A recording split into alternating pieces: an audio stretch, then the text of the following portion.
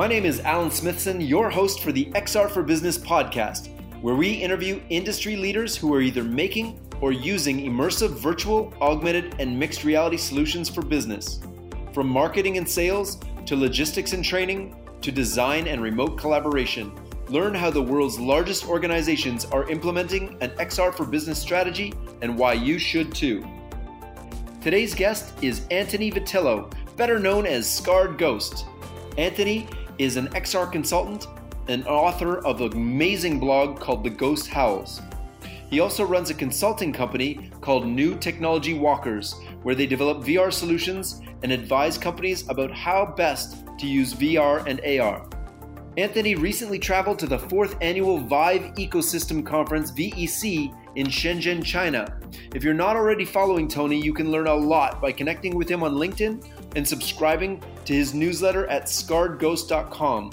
SKARREDGHOST.com. Tony, welcome to the show.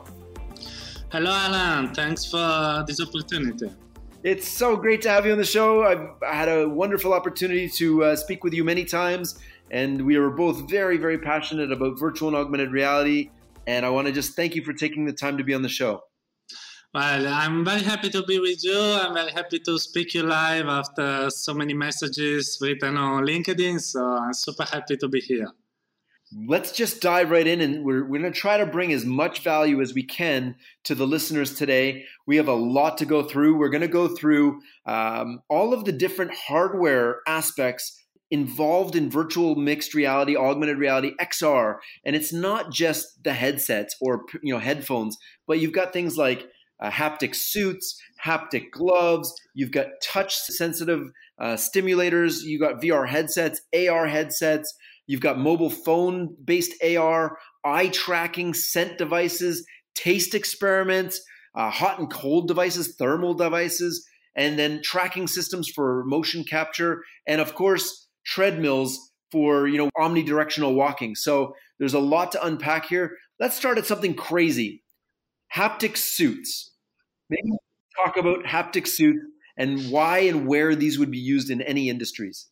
I'm very interested into haptic suits because they offer the promise of letting you use your full body in VR.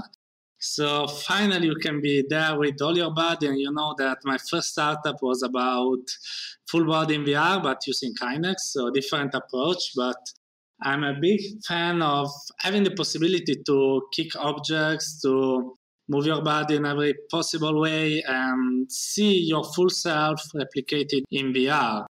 The advantage of using the haptic suits over other approaches like the one that I use with Kinect is that you don't only have your full body, your full movement in VR, but you can also feel sensations. So you can have haptic feedbacks. You can see hot, cold, you can feel pain and whatever. So it's really full immersion, a bit like we've seen in the Ready Player One movie. Boyd Watts wear that expensive suit to fully be inside the Oasis. So this is why I think they're very interesting, because they can really enhance your virtual experience, your sense of presence, like we VR enthusiasts like to say. And so let's unpack this for a second, Tony. What would some of the practical use cases of this? I can see one in military training where you're in a virtual world, you're in a hostile environment, and maybe something explodes behind you, and a piece of shrapnel hits you, and maybe it vibrates. Maybe explain some other instances where this could be used in enterprise.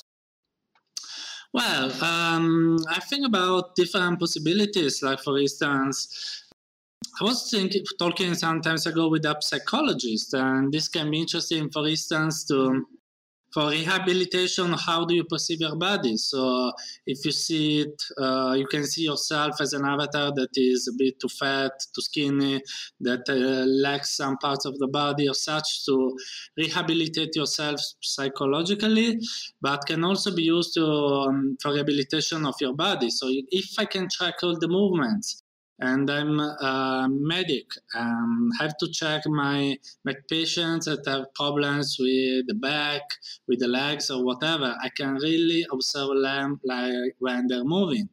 For instance, you talk about the military, but I think lots of industries may have interest in evaluating all the body poses during a training. So if they're training for particular movements that involve all the body, I think the haptic shoots are the only real possibility. Yeah, I was actually reading an article the other day. It was more of a scientific paper talking about privacy and the fact that with haptic suits and these headsets, we're actually able to collect insane amounts of data. So we can not only collect data around your height, because we know how high you are from the floor, but your gait, how you walk, your movements, what you're looking at, what you're experiencing, your heart rates. There's so many physiological aspects that we're able to collect incredible amounts of data. And so by collecting this data, all sorts of trainers will have unprecedented levels of data around the person they're studying. And it's funny because for years and years we've studied people's movements, but we've never had anything this accurate. So it's really exciting. Yeah, it's really exciting for for the data input. But what I want also to highlight with certain kind of shoots, for instance, to make a name, the Tesla shoot, that is a very complete device that should be available maybe next year, is that they can also provide a feedback to the user. So for instance, I sent this video where people wearing the Tesla shoot were able to feel hot, to feel cold, and also to feel pain. So imagine, for instance, the training of the military. You can really feel the pain of having been shot. Or if you are a firefighter, maybe if you don't extinguish the fire fast enough, you can really feel the hot on your body. And so I think that can also be very interesting. Yeah, this can be amazing for firefighters or paramedics or people who are in emergency situations where training for these things is almost impossible. You can't really train for every scenario in the real world, but in virtual reality, with these suits, you can now train in a really realistic way for things that are very rare. I love that.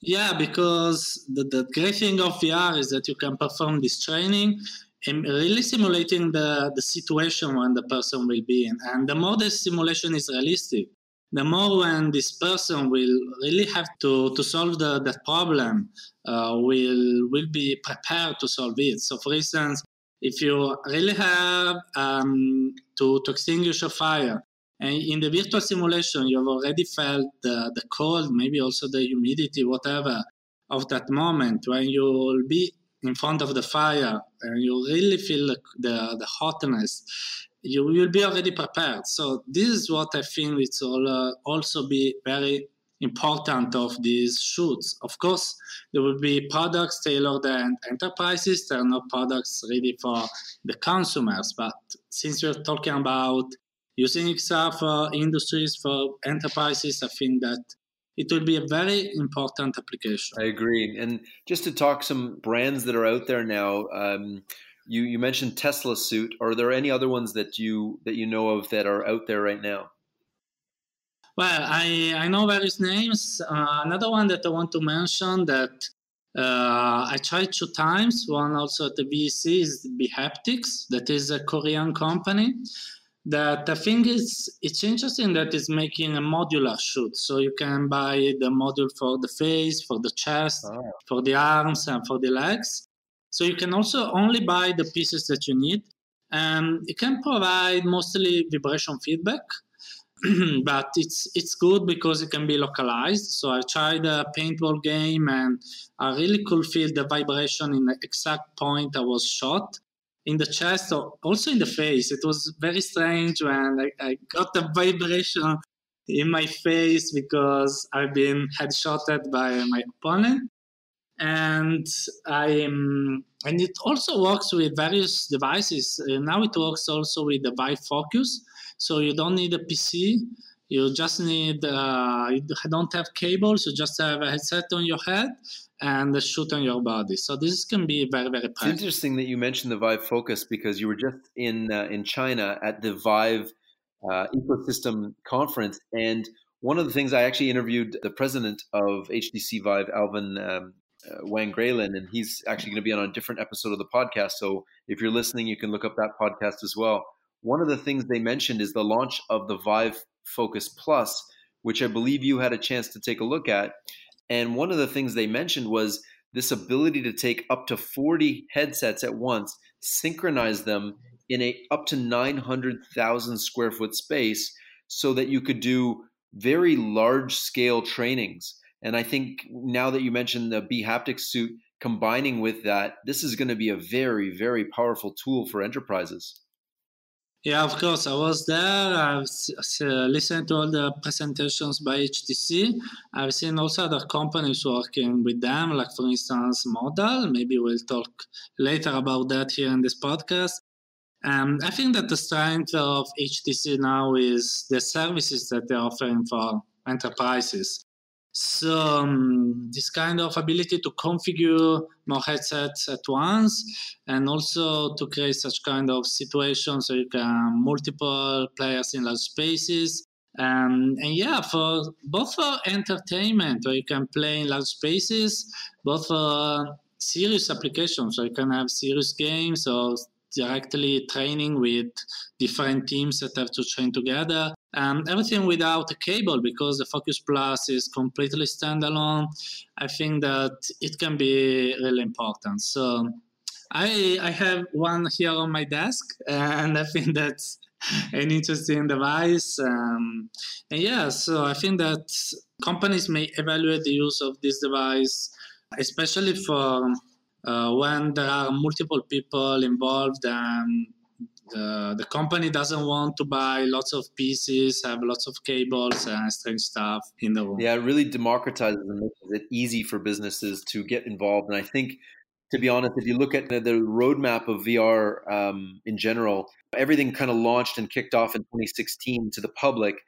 But I think businesses are really going to start embracing these standalone headsets. So while we're talking about VR headsets, let's kind of unpack some of the other ones that are becoming more prevalent in industry. You've got, the Vive Focus Plus, Oculus Quest is coming out, the Vive Cosmos, the Pimax 8K, the Varo, the Pico. So which one of those have you tried, and where do you see them kind of fitting into different enterprises? Well, I think that it's great that this year we're going to have lots of new interesting devices. It's great to see the industry growing, but it's also important for companies to start understanding what are their needs, and so what are the devices that can fit their needs. So the Oculus Quest is a great device that is coming, very polished by Oculus. It will be quite cheap, only $400. There is also the Oculus Go that is already on the market. That is just a viewer of 360 content. What I think that is important is that I also understand the business license, because the Vive Focus Plus is quite expensive, costs $800, but it has a clear business licensing. It has business services, assistance. There is a kiosk mode and all the things that are fundamental for a company. The Oculus Quest currently, when we'll be launching, most probably will be mostly a consumer device. So it will be probably a bit better than the Focus for what concerns the comfort and the controllers that are more ergonomic. But it's not clear if it will have a business license and business services since day one. There are rumors about a business version of the Quest coming next month, but it is important that companies understand if there is a business licensing or not and what it offers. So this is the first thing that is important to say. I agree with you, Tony. I think it's really important to kind of unpack that just a little bit, because Oculus and HTC both realize that the path to mass consumer adoption of this technology is actually through enterprise applications. And we saw that very early with mobile phones, with the BlackBerry being a very powerful business tool. and then becoming a consumer tool after that. But really, what's going to happen with these, and I think Oculus, their official stance is that they want to market towards the enterprise, but all of their advertising is towards the consumer. So there's this kind of disconnect, and Oculus being owned by Facebook, I really don't know that they have the experience. The insurance. Yeah, and it doesn't seem like they have that. But I mean, we'll see. With the Oculus Quest, we'll see what kind of services they provide. But definitely HTC is really far ahead with the services and being able to do that. So I want to just kind of shift focuses for 1 second. And for those of you who are listening who've never, don't really know about the VR headsets and the difference, there's kind of two types. There's 3 degrees of freedom and 6 degrees of freedom. And 3 degrees means you can look up, down, left, right, and you're in the space, but you can't move around. And then 6 degrees allows you to look up, down, left, right, but also move in those. And the newer headsets will allow you to move. It makes a huge difference in the amount of immersion, but also the things you can do, being able to have controllers or see your hands in virtual reality and connect and move things around. And that's 6 degrees of freedom. So you have something like the Oculus Go, which is a $200 headset, which is perfect for 360 videos if you want to do some basic training for people. And they can interact using, gaze controls, but you can't move around. And that's kind of the difference between the two. And then you have tethered and untethered, meaning connected to a big computer or a backpack computer, or standalone, meaning the entire computer device is on the headset.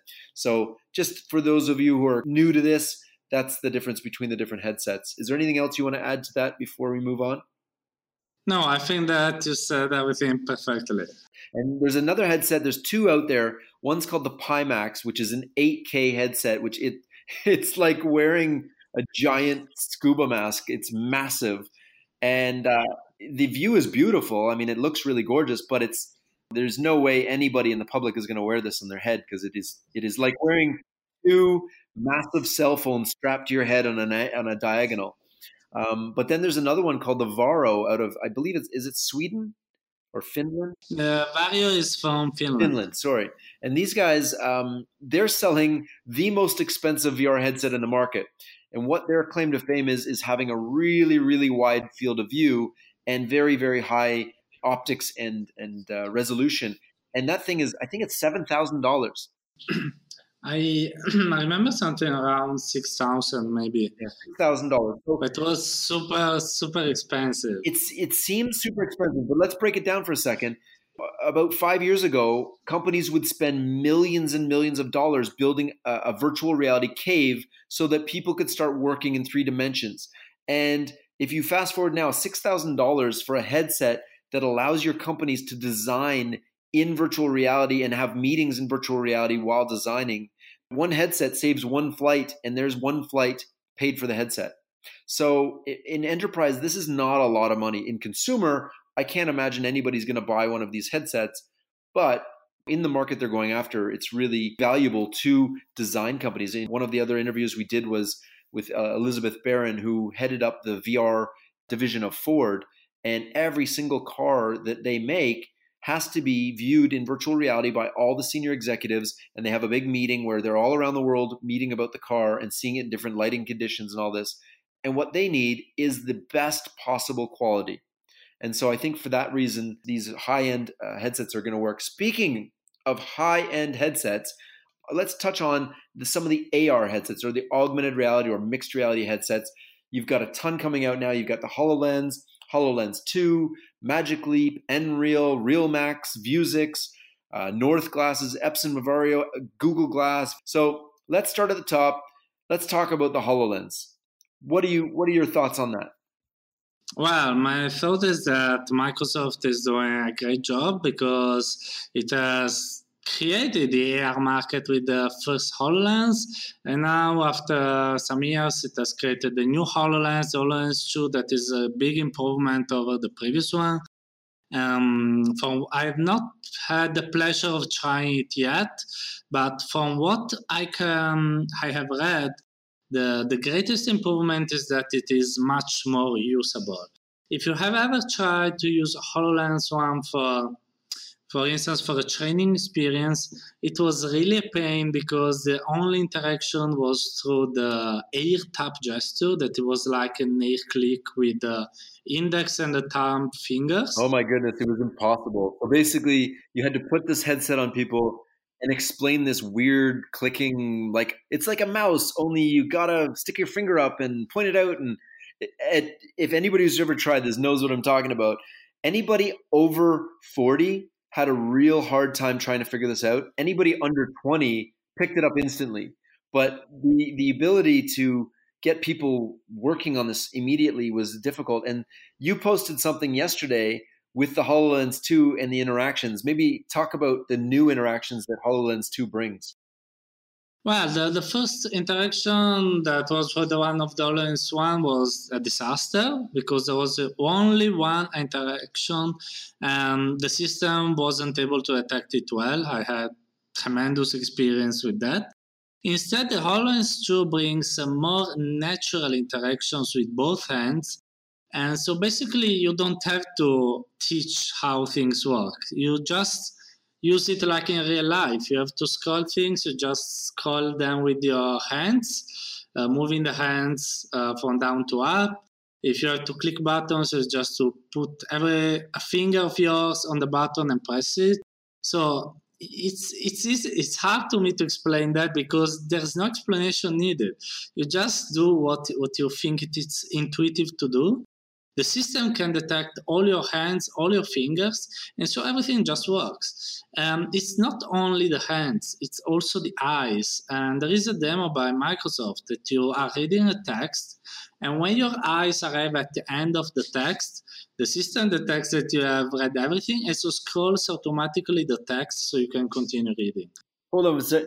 So basically, because there's eye tracking, and because the system knows exactly where you're looking at all times, it can know when you're at the end of a sentence and move it up for you. Think about that for a second. The world is going to move to spatial computing. And let's just talk about the difference between VR and AR for a second, because I think we skipped past that. Virtual reality puts on a headset and transports you to another world. All of these headsets are going to start to have eye tracking and all of these things. But in augmented reality or mixed reality, you're actually seeing your real world with data painted on top of it. And the ability to look at something and instantly have the information in context to that immediately in front of you. And now with eye tracking, it knows exactly what you're looking at and can bring up information and know when you're finished reading it and get it out of the way. So this is really, really an important fundamental. Eye tracking is going to be in every single pair of glasses.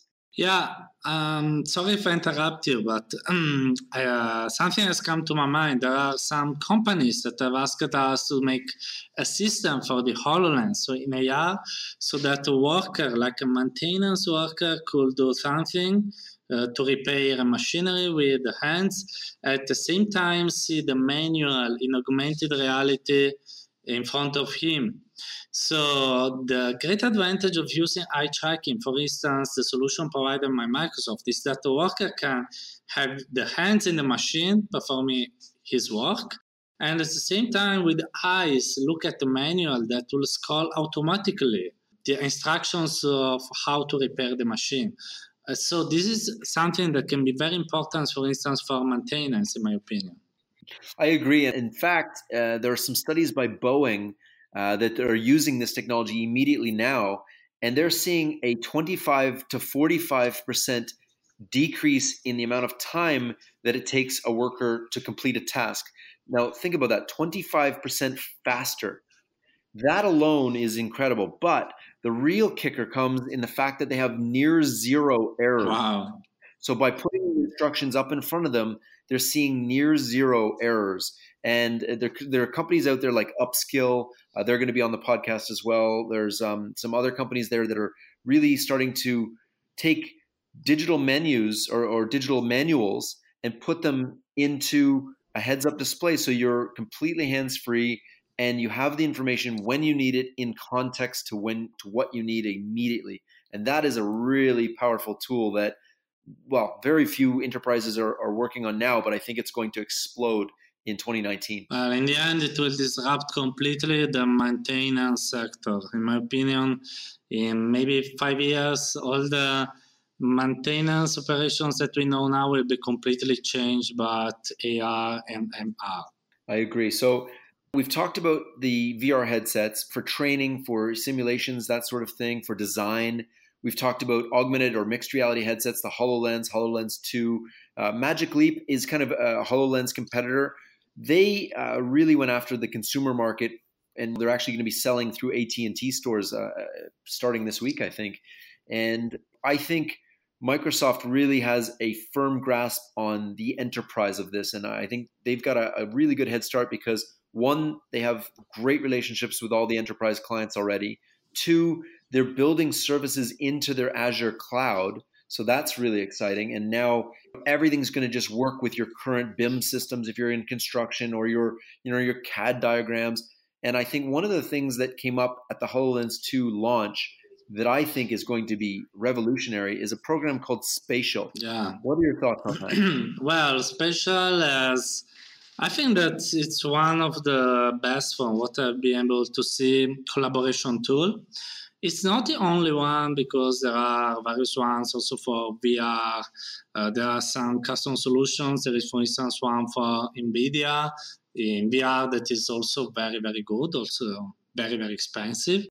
And it is important because it lets you, the workers of a company that are maybe in offices in different parts of the world, maybe someone in Beijing, someone in New York, someone in Rome, they can meet in augmented reality, they can discuss ideas, they can work on 3D models together. So, for instance, to refine a prototype, they can meet as if they were in the same space, seeing them together, interacting, talking. So imagine how this is great, because this can save lots and lots of money from companies. I was talking with the CEO of a Chinese company that is working on another collaboration tool in VR called XCall. He explained me that, for instance, for certain kind of companies that produce objects, so not people like me that, for instance, create software that can be exchanged easily by just sharing a folder maybe on Dropbox, but people that have to create concrete objects, real objects. Maybe they have to share prototypes made with chalk, wood, or whatever, and creating these real prototypes, sharing them by sending these packages all over the world, and having a meeting. It's all a waste of time and money, big money. It's not just some $100. So the possibility to meet in only one virtual space, talk together, and modify an object together. So instead of 3D printing, for instance, the object you're working on, I don't know, a remote control for a new TV. You can see this 3D model of the remote control in front of us, and we can discuss in front of it and decide to change it together, all with zero cost, because that 3D model is just a virtual object, so can be modified on the fly. We can take pictures, we can see multimedia elements together. At the end of the day, there is a modified version of this object that is okay for all of us and without spending money. The saving for companies is really huge, and that's why there are lots of companies working on this kind of solutions, and Spatial can be one of the best, also because it works with the new HoloLens. Yeah, and then one of the things that has come out of these types of collaboration tools, and I think it's important to note, is that they have to be completely interchangeable with all the different XR technologies. So if you break down XR, or extended reality, or whatever you want to call it, into its individual components, you've got the real world, and then you've got this sliding scale of immersion where you have augmented reality or overlays of computer graphics on top of the real world. Then you've got mixed reality, meaning overlays of computer graphics on top of the real world in context. So it knows that's a table or a chair, and it builds the experience around the objects that are in your real world. And then you have virtual reality, where it completely hijacks your whole world. If you look at the scale of these, One of the things that I think is going to be an important factor in mass consumer adoption, but also in businesses, is leveraging the power of the mobile phone. Mobile phone-based augmented reality has only scratched the surface. It's been around for 5 or 6 years, and companies are only starting to scratch the surface. One of the things I saw, which is really cool, is a company called PlaceNote, where you hold up your phone and you can leave a note for somebody in 3D space. So say you're working on a house and you want to leave some notes saying, don't forget to move this thing here, or you can leave notes for your housekeeper or your Airbnb host or whatever. There's some incredible things that can be done with the mobile phone. So if we take away the glasses for a minute, let's see what we can do with the mobile phones that are in everybody's pocket, because by the end of 2019, there will be about 2 billion devices that have powerful AR built right into them, and they're in everybody's pocket. So let's unpack some of the things that we can do with those phones. Well, I think that, as you said, the augmented reality runs in the phone is great because every one of us has a phone. The classical example is that we're seeing how it is great with Pokemon Go. There were lots of people running like zombies for the cities hunting for Pokemon. So we're seeing how it can be powerful, augmented reality on the phone. I think that the tablet with its wider screen can be more important for AR, even more than the phone, because I've seen some examples, I've tried some examples where I could see augmented reality through the tablet is great because you can see wide surface augmented. And some applications that come to my mind, I've seen interesting things, one in maintenance, because I can have, for instance, I was this company, I don't remember the name, where I can look at my car is not working. I just open it. I see the engine. I take my tablet. I frame my engine. There is a worker that sees what my phone sees and can write on my screen, can send me the instructions to fix what is not working. So what I'm going to say is that I could see the augmentations from my phone on how can I fix my car if it is broken, and I'm not a mechanic. So it could be important and interesting for every one of us, and especially in certain sectors where maintenance is important. And another experiment that I've seen is using, was quite original, was using the phone to see MRI scans of the body.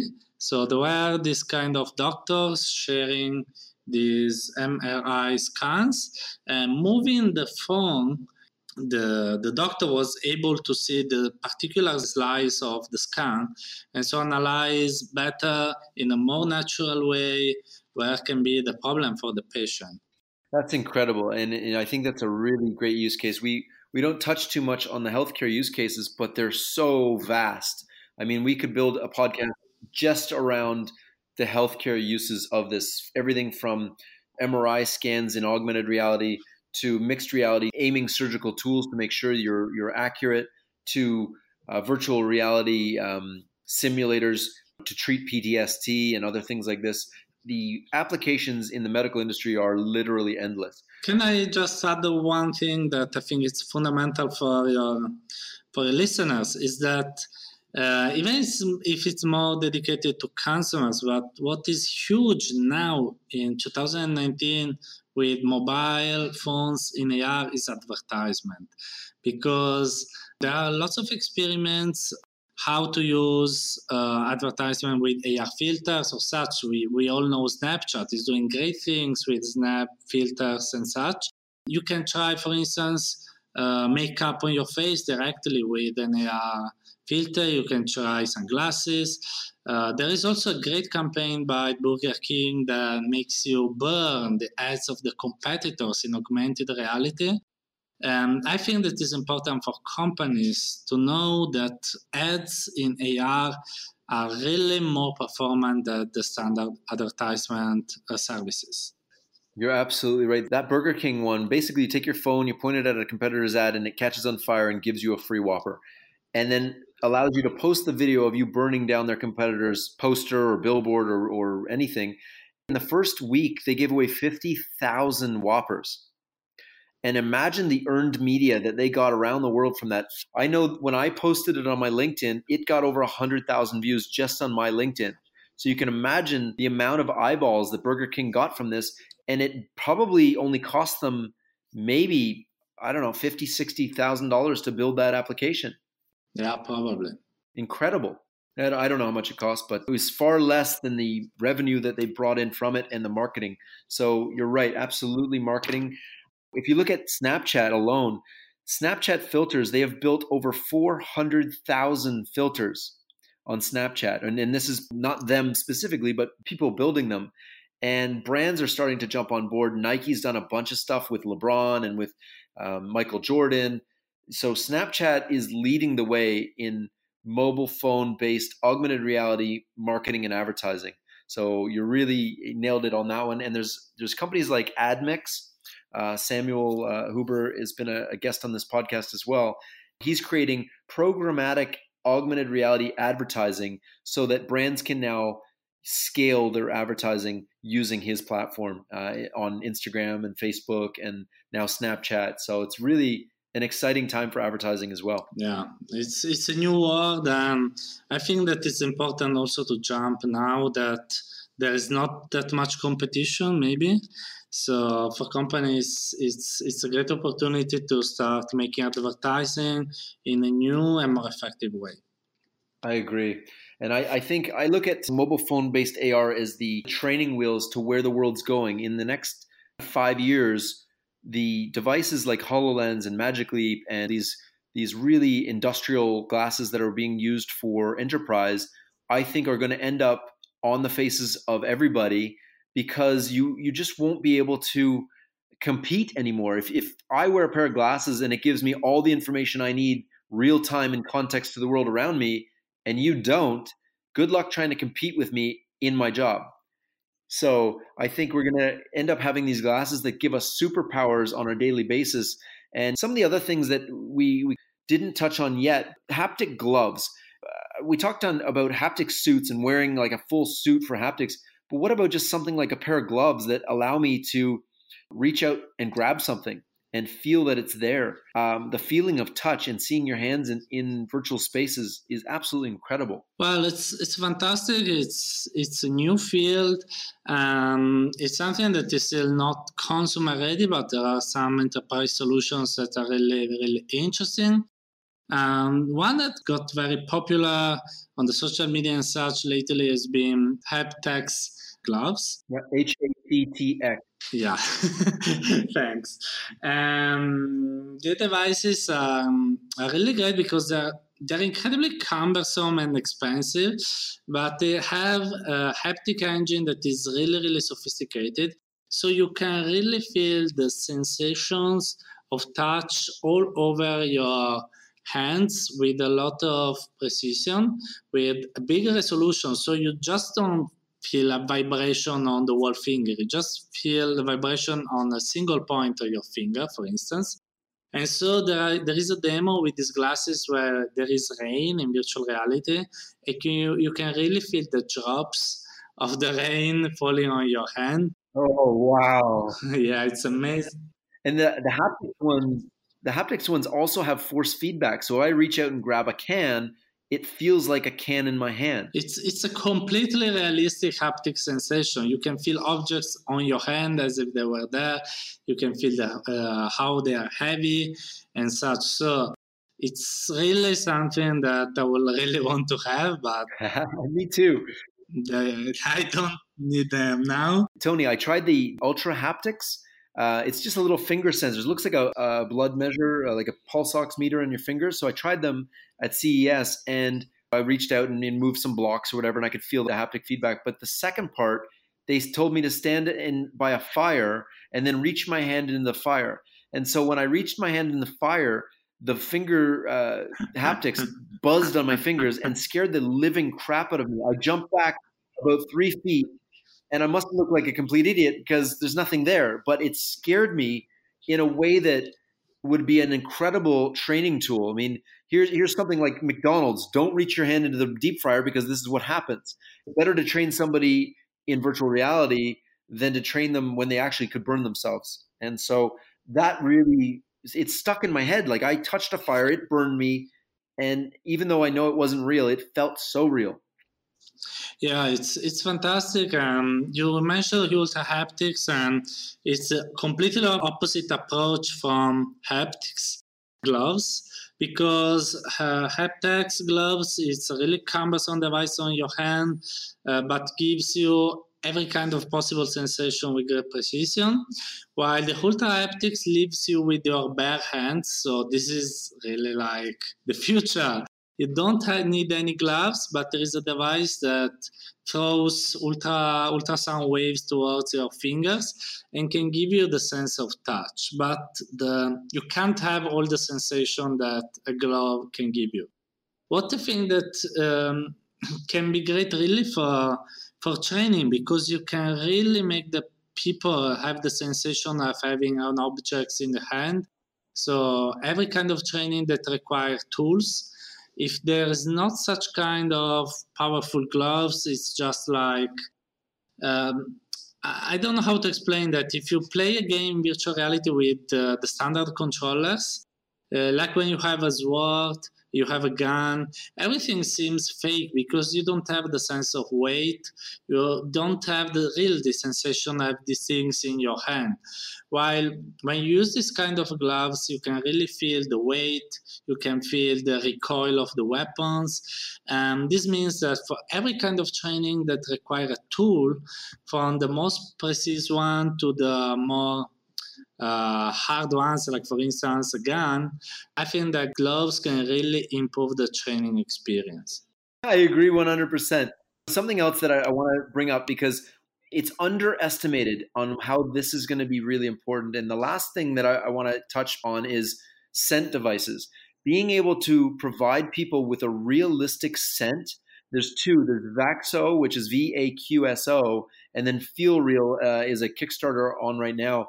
I've actually had a chance to try Vaxo, and I put on the headset, and it had this little device that was underneath my nose that gave me scents, and the scents were programmed in the experience. So, for example, I reached out and grabbed a cup of coffee. I smelled the cup of coffee, brought it close to my face, and as I brought it close to my face, the scent was released, and I could smell coffee. And then I did the same thing with a chocolate bar. And then the last part of the demo, they told me, now smell the girl. And I thought they were punking me. I thought I was going to be on some television show. I looked to my left, and there's this Japanese anime character, and you have to lean in and smell her. When I leaned over, I smelled the coffee, the chocolate, and then when I leaned over, she smelled like perfume. And I will never forget that. And scent is one of the most incredible ways of our brain to remember things. And I think in industrial applications where there are times where scent is really, really important. Maybe you're underneath a mine that has sulfur, and you want to give people that realistic experience of being there before they get there. Because some people maybe can't take going into a mine shaft with sulfur smell. Maybe they throw up immediately, and it's better to know before they send them down there and spend thousands of dollars in training them to send them down. So I think there's a really interesting opportunity to use these scent machines. What are your thoughts? Well, I'm a huge fan of all the researches that doesn't go to the mainstream direction of improving just optics and audio, but also try to improve this kind of other sensation like the scent and the taste.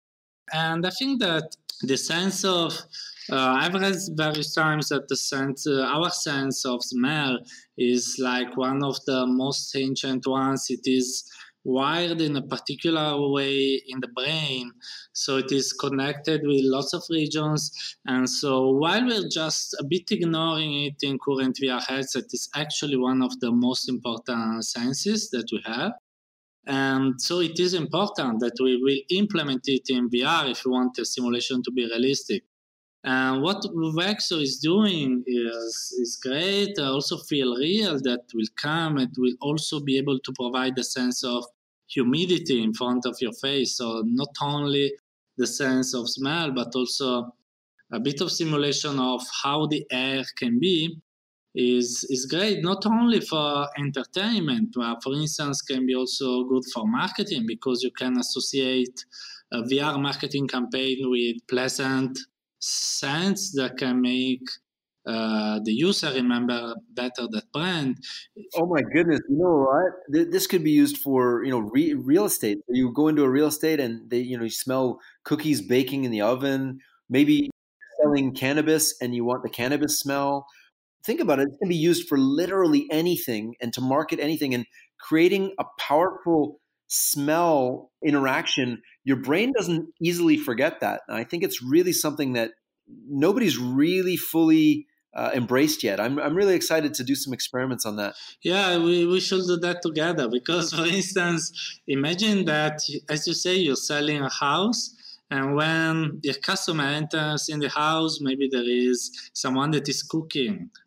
He can really smell the taste of food or whatever. He can maybe then go on the balcony and see the smell of the sea, of the grass. I think that's something that we stick in his head and we make him continuously think about the house. So it can create a connection. Agreed. That would be great. Man, that would be amazing. I think we found our new business model. Yeah. Well, Tony, I really want to thank you so much for joining us on the podcast today. I'm going to ask you one final question. What do you see for the future of XR as it pertains to business? Well, the sure thing that I can see as a trend is that it will be used always more. And I'm seeing that also in my customers. Maybe someone some years ago just said, VR, I've heard about it, but I'm not interested, and now they're coming again because the competitors have started using VR. So it's something that will be fundamental for business in next years. It is fundamental because it makes companies spare money and make their jobs in a more effective ways. I've seen lots of articles. I've seen lots of videos about the efficiency that companies are gaining. For instance, HTC always talks about Bell that can prototype an helicopter now in months and not in years as before, thanks to VR. And so I see this great trend. And regarding the technology, what can I envision is that this kind of virtual reality is going to become always more realistic. As we've discussed now, there will be slowly the adoption of new senses. So visuals are going to become very realistic. We have seen the Vario headset that is the resolution of the human eye, so we can't go further of that. Audio is already well emulated. With the gloves, we are going to improve. Now the devices are very expensive, but I guess in a few years will be better. The sense of smell and taste will come later, but I'm sure that it will come anyway. So I envision lots of great things coming, lots of great hardware coming, and so I'm so happy to be here now. Tony, thank you so much for joining us. It's been a lot here, and I think the listeners are really going to get a lot. Thank you for listening, everyone. This has been the XR for Business podcast with your host, Alan Smithson. This podcast was another amazing example of how XR technologies are revolutionizing business across every industry. You can learn more about Anthony and Scarred Ghost by visiting scarredghost.com, SKARREDGHOST.com. Thanks so much, and thank you, Tony. Thanks, it's been a great moment.